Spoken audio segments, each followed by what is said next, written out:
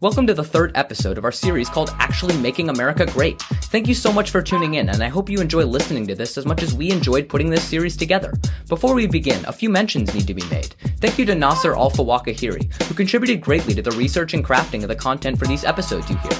Also, my greatest appreciation needs to be given to my good friend Oscar Gregg, who crafted this intro music you're hearing as well as the music at the end. His own single, Acrobats, which is absolutely phenomenal, is out everywhere, which you should check out and will be linked in the podcast notes below.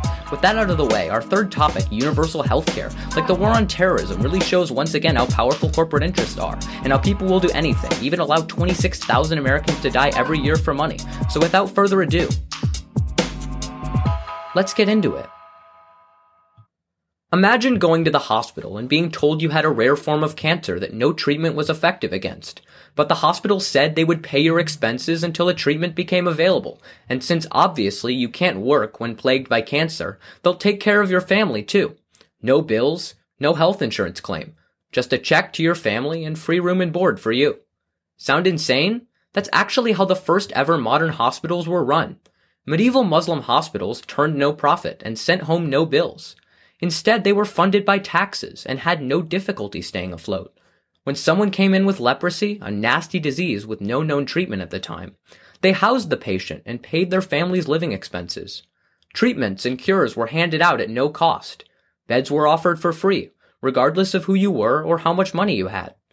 Back then, the hospital was meant to take care of you, regardless of your income or how bad your disease was. The first principle of healthcare, when it was invented, was to look out for the ill and tend to their every need. It was under this system that medicine thrived. While Europe was in the Dark Ages, Muslims, after inventing the modern hospital, also brought about a great deal of medical advancements. Out of these hospitals came the great Avicenna, known as the father of modern medicine, and other Muslim doctors revolutionized surgery techniques, anesthesia, and advanced our understanding of anatomy and physiology.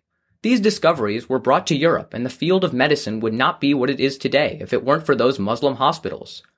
Today, hospitals are run like businesses, with an emphasis on efficiency, the belief being that medicine can provide the best possible care if market principles and economics dictate the care provided at the hospital. The healthcare industry rakes in $2.5 trillion in revenue annually, money that comes from hospital bills to purchase life-saving medicines or simply to stay in a room with an IV drip.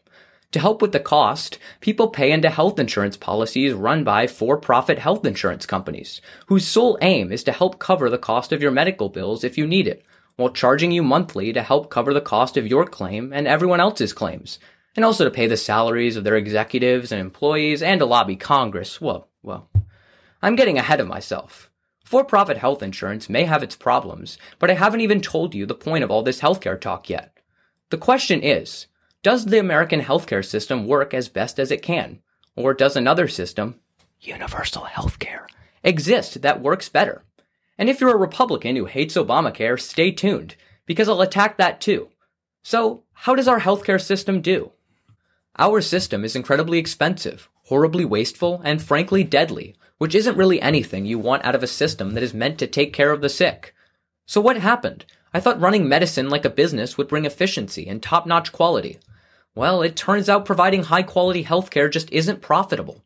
Hospitals can't make much money if they don't send home bills and instead shell out money to feed every helpless leper's family. The Ways and Means Committee in Congress ran a study in 2019 asking how well the U.S. stacked against other countries in terms of providing life-saving drugs at a low enough cost that people who need them could afford them. They compared U.S. drug prices to those in 11 countries, being the UK, Japan, Canada, Australia, Portugal, France, the Netherlands, Germany, Denmark, Sweden, and Switzerland. They found on average the US was paying 4 times as much for equivalent drugs as people paid in those countries, and that number was sometimes as high as 50 times as much. Imagine walking into McDonald's and ordering a cheeseburger and being asked to pay $50 in the US, when it's on the dollar menu everywhere else. Yeah, that's what we do, but with drugs that people need to stay alive. And what's worse is this came after the supposed rebates your insurance can give you on drug prices. Bottom line, compared to all 11 countries in the study, our healthcare system is ripping you off. No wonder 8% of US adults skip their medications because they're too expensive. Nearly a quarter of Americans could not afford their medications at least once in the last year. 26,000 Americans die every year because they can't afford healthcare. Odds are, you know someone who has died for that reason. 1 in 8 Americans do. If you happen to survive, congrats and welcome to bankruptcy. At least 500,000 Americans declare bankruptcy due to medical bills, accounting for 2/3 of all bankruptcies in the US. Sorry, you got sick, now you're bankrupt, doesn't quite have the same ring as sorry you got leprosy, we'll take care of your family for you. Hospitals are nothing like how they began. Our system is way too expensive, completely inefficient, and extremely deadly. This really isn't up for debate. 26,000 Americans die because they cannot afford healthcare. That number in the 11 countries from the congressional study is 0. 0 people die in those countries because they can't afford healthcare. 26,000 Americans die every year due to that exact reason. Interestingly, the 11 countries Congress chose to compare us all have one thing in common. They all have universal healthcare, something I'll talk about later. We have a for-profit healthcare system. I wonder, could that be the reason? Okay, so why is our system 4 times as expensive and kills 26,000 more people? This isn't a loaded question. It's exactly the one researchers who take a good look at our system ask themselves all the time. Luckily, they have the answer. Our healthcare system is so expensive because we don't regulate it. Drug companies can spend as much as they want on advertising to make sure people only get their drugs, and not cheaper generic alternatives. And there's nothing stopping them, and the generics, from charging whatever they feel like, regardless of the actual cost of the drug. Want an example? The EpiPen is a drug used to buy people time when they have a dangerous allergic reaction to get them to the hospital. Without them, thousands of people would die because the allergic reaction would get to them before the ambulance. Without any change in the cost to make the EpiPen, the company decided to quadruple their price. Why? Because they could. All because each pen cost $100 doesn't prevent people from needing the drug to survive an allergic reaction. So even if a few people don't buy it because they can't afford it, a bunch of people will still shell out $100 per pen, and the company makes more profit. It's as simple as that. Every drug company works this way. They can charge whatever they want because people will always need their drugs to, well, stay alive. So if raising the price increases revenue, even if a few more people die, they will do so. And this isn't hypothetical. That's how Americans pay 4 times as much for equivalent drugs compared to other countries. Americans consume fewer prescription drugs but pay the most per person for them. Meanwhile, most of the revenue in the healthcare industry goes to pharmaceutical companies with massive profits. And while the prices are high, health insurance companies offer their customers, the people who need the drugs, discounts, which only incentivizes the drug companies to jack up the prices and then offer the insurance companies a discount while still charging more for the drug than it actually costs. Meanwhile, insurance companies reward the drug companies for their generous discount and offer those drugs to their customers. Everyone wins, except for you, who has to pay. There's also nothing preventing health insurance companies from shifting the burden of paying for your drugs onto you. Insurance companies offer reduced premiums if you shoulder a higher percentage of your drug cost. Remember why you had insurance? To pay for your medical bills? Well, they can get out of doing that and then make it up to you by asking you to pay them less. You know, because they aren't doing the only thing you're paying them to do. Look, it wouldn't be fair if I talked about our current healthcare system if I didn't address Obamacare, which was a failure of a policy. The idea was simple. The problem with our healthcare system isn't that it's for profit or run based on market principles. It is that it isn't run by market principles enough. There simply isn't enough competition in the industry for it to be good, and so a few companies have a monopoly. How do you fix that? Have the health insurance companies compete with each other on an exchange. Smart idea if you're conservative. In fact, it was invented by a conservative think tank, the Heritage Foundation, and then Mitt Romney implemented it in his state. It's a Republican plan. First, mandate everyone has health insurance. The problem of uninsured people is solved. Well, not exactly. Second, allow some people to get health care by expanding Medicaid optionally, offering some people subsidies, and creating a marketplace where people can shop cheap insurance. Exchanges were created at the state level so people would be able to find the cheapest coverage. And if your income was low, but not low enough to qualify for Medicaid, the government would help you out with a little extra cash. And the rest was left to the power of competition, which would obviously naturally bring down the cost of premiums. Oh, wait, sorry, my editor is trying to tell me something. Oh, wait. No way, premiums actually doubled? Well, this is awkward. And many states didn't expand Medicaid, which left a lot of people in the awkward gap between qualifying for Medicaid and being able to afford health insurance. And to the extent that mandating everyone gets healthcare worked by getting 20 million more people insured, at least initially this was great. If you're a private health insurance company that profits off of an increased consumer base. If you're the person who signed up for the health insurance, you just got screwed. Because in the 4 years after Obamacare got passed, premiums did indeed double. Unsurprisingly, between 2016 and 2018, 2.5 million Americans could no longer afford insurance and lost it, undoing 40% of the gains Obamacare had made. Also, giving health insurance companies a monopoly with no regulation or outside competition, a public option where the government competes with the private insurance companies, it gives them no incentive to improve the quality. So while premiums double, the quality of coverage went down, leaving 45% of Americans inadequately insured. That means, if they got sick, they would not get adequate help from the health insurance companies to which they now pay twice as much. Oh, and 12% of the country remains uninsured. That leaves 43% of the country as getting adequate coverage, the vast majority of whom get coverage through Medicare and Medicaid, aka government health insurance, 90% by my calculation. So who do private health insurance companies help? Largely, almost no one. Now, all of this is absolutely awful, but somehow it actually gets worse. You see, all the numbers I just cited, they're from before the coronavirus pandemic. The picture is so much worse now. First, nearly half of Americans get their health insurance through their employer. Due to the pandemic, the real unemployment rate is nearly 20%, and since most people get their coverage through their jobs, a lot of people lost health insurance.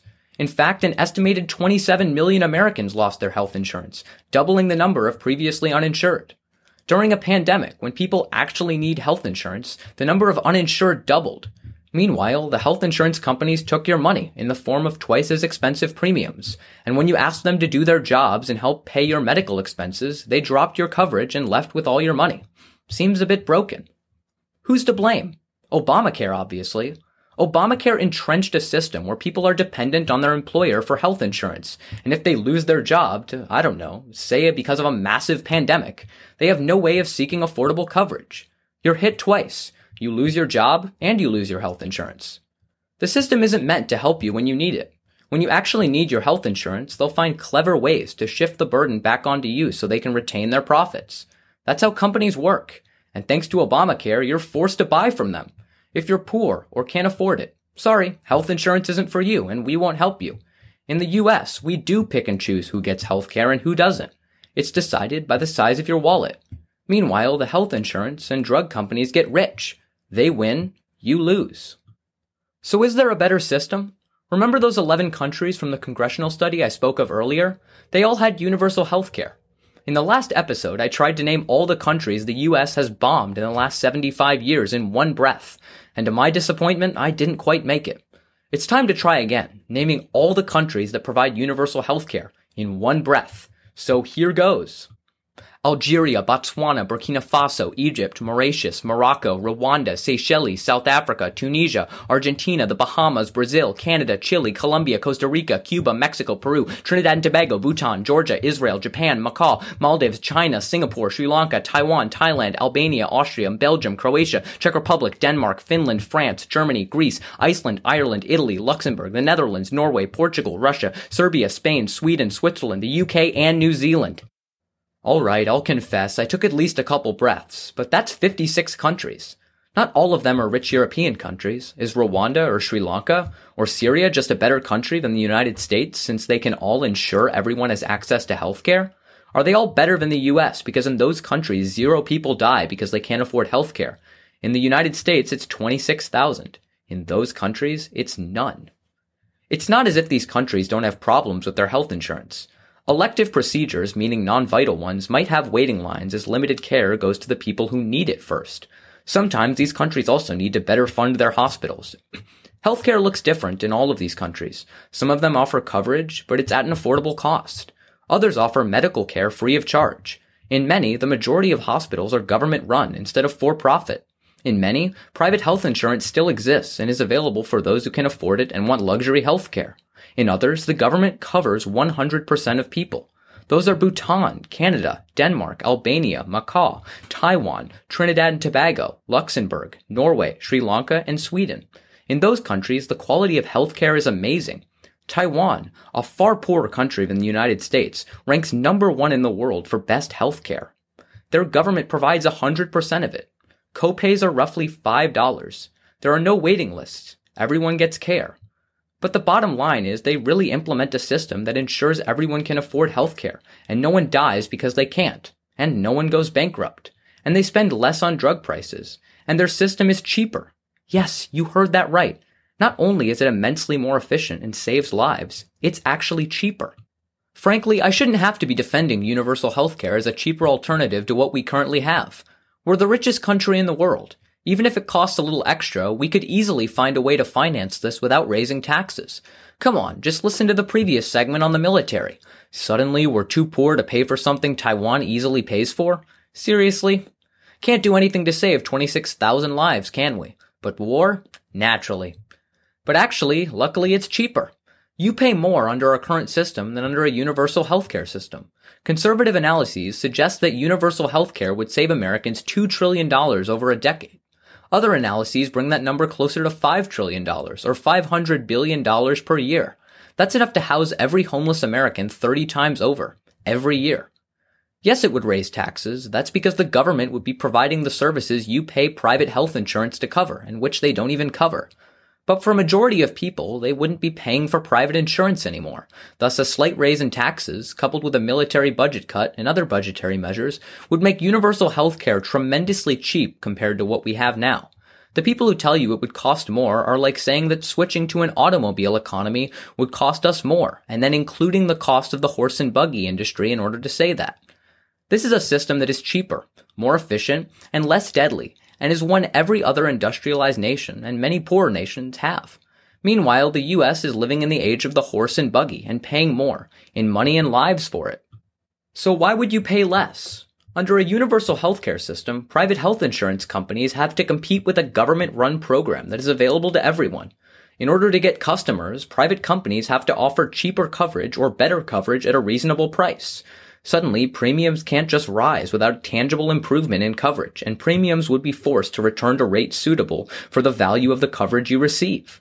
Also, most countries with universal healthcare negotiate their drug prices directly with pharmaceutical companies. This means price control. Drug costs can't explode for no reason, and drugs would likely go to the prices that they are in other countries.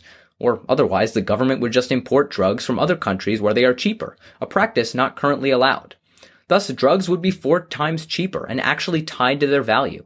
For Medicare alone, we would save billions annually if Medicare were allowed to negotiate drug prices. It would be way cheaper if we implemented this across the board. Universal healthcare also cuts out a middleman. Instead of paying for the salaries of private insurance company executives, their ad campaigns, their money spent lobbying Congress, and the bureaucratic nonsense of working through hospitals and the government to provide healthcare, there's no need to pay for any of that with a government-run program. Unsurprisingly, universal healthcare is far more efficient than for-profit healthcare, which makes it cheaper. It's also tremendously popular. Medicare and Medicaid, the 2 programs that provide the majority of comprehensive healthcare coverage in America, are government-run. They are single-payer, but for a limited portion of the population, that being those in poverty and the elderly.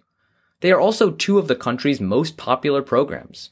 Universal healthcare means expanding both of them to cover everyone. That's why some people call it Medicare for all. A recent poll suggests that even 51% of Republicans are in favor of some form of universal health care. That brought overall support for the policy to 70%. 70% of Americans want universal health care. We need it now more than ever. So why don't we have it? Because private health insurance companies and pharmaceutical companies lobby Congress to ensure we don't get it. That's where all your money goes. You pay them, they make a profit, and then they lobby Congress to make sure you'll never get affordable health care. And it works. And 26,000 Americans die because of it. You won't lose your coverage. The definition of this policy is everyone gets comprehensive coverage. You won't lose your doctor either, as you can see any doctor you want under this system, because everything falls under the umbrella of your insurance network, because your network is the United States of America. Back when hospitals started, healthcare paid you and your family.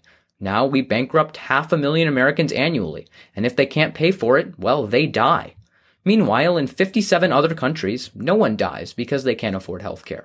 They get affordable, high-quality healthcare and cheaper drugs at a lower cost. Everyone gets it, no questions asked.